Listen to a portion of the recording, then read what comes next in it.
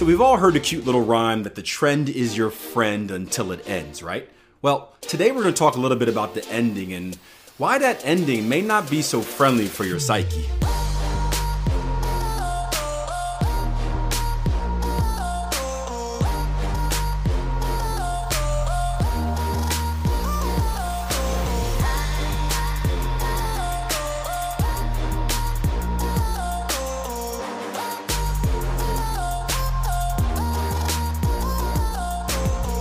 Again, for me, the hardest part in my experience is that exit indicator for targets. That's the tough part.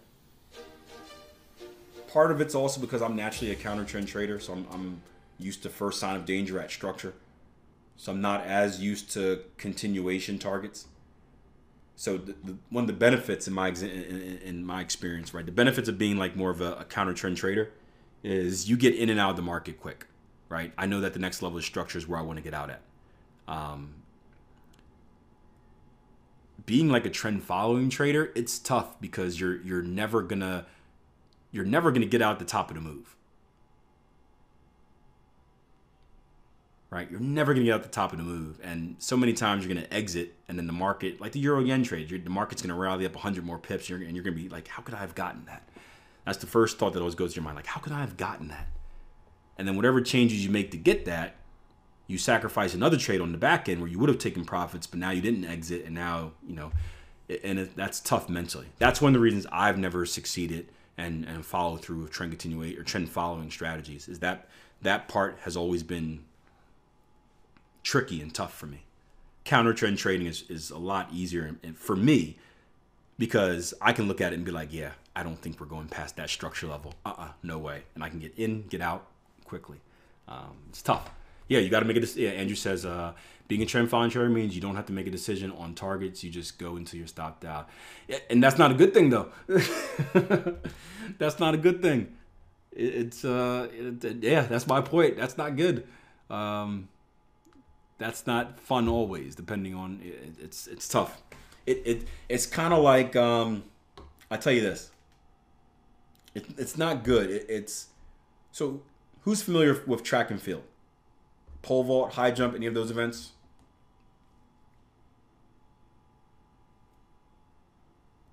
You guys know what it is at least?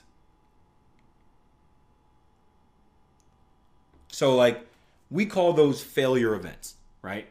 You take any other event on track and field, right? If you're a thrower, you throw it, you get 3 chances, 6 chances if you make finals. Whatever your highest mark is, that's what they take.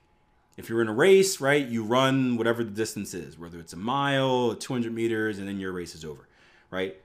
In field events like high jump and the pole vault, those are called failure events because your event is only over when you fail, right? You can jump, you basically jump until you can't clear the bar anymore.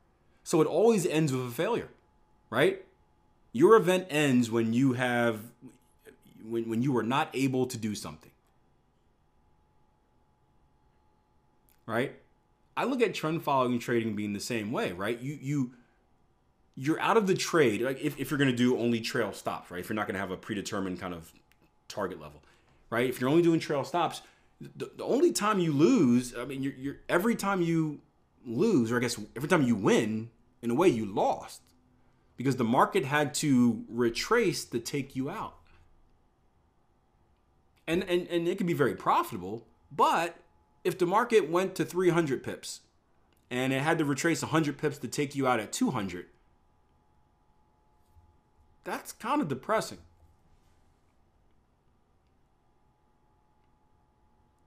Because you're sitting there like, man, we were up 300. I could have had 100 more.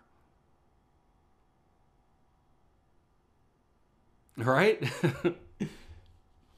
So that it's tough to deal with. Every single win comes after the market has taken it back from you. And technically it's never ours, so it hasn't taken anything because it's not yours until you cash out. But you get what I mean. You see a market shoot up, right? You're excited. You're like, oh yeah, look at that, look at that, look at that, look at that. And then you get stopped out for, on the retracement. That's tough. It's tough to deal with. It takes a certain type of person. Not me. A certain Certain type of person, but it can be tough. Now, it could be massively profitable, right? It could be massively profitable because it could be much more profitable than the trader that shot for a 50 pip target and then had the market, rally up to 300 and then stop them out for 200, right? Still more profitable than that. But psychologically, it's difficult. And that's why different traders are good at different strategies. And that's part of the process here at tier 1 or anywhere is figuring out what is my best fit, right? Am I willing to sacrifice this for that? And then finding that most comfortable fit and building your strategy around that. And that's something that's going to take, you got to take into account. We've been doing strategy development for the last hour or whatever like that. That's something that you have to take into account with your exits.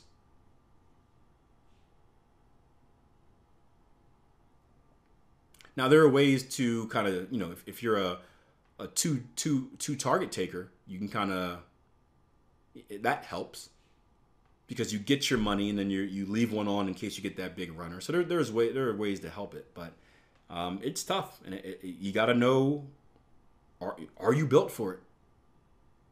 I learned early on I am not, right? I learned early on that I am not. But that doesn't mean that you aren't, right? We're all different. I get laughed at a lot of time for being a counter trend trader. The trend is your friend, right, Akil? Right? A lot of people don't understand that.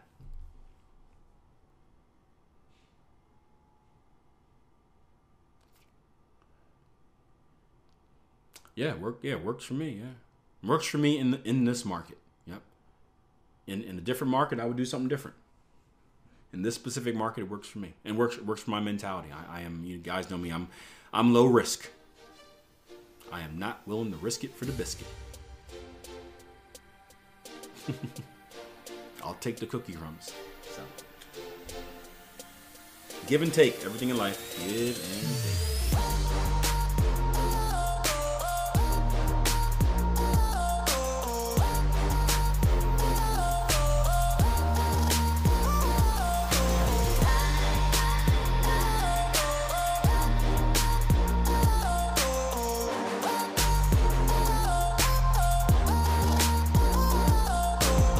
Hey guys, hope you enjoyed today's podcast. If you did, please leave me a rating and a review. That is by far the best way that you can support what we're doing here. Also, give it a share on social media. Let me know what you thought about the episode. Share it with your friends. Tell them, hey, you have a question about trading? Check this podcast out and it will be answered. I want to keep this show as one of the top rated trading podcasts out there, but only you guys can help me do that. So I appreciate the love in advance. I look forward to seeing the comments, the questions, and the share.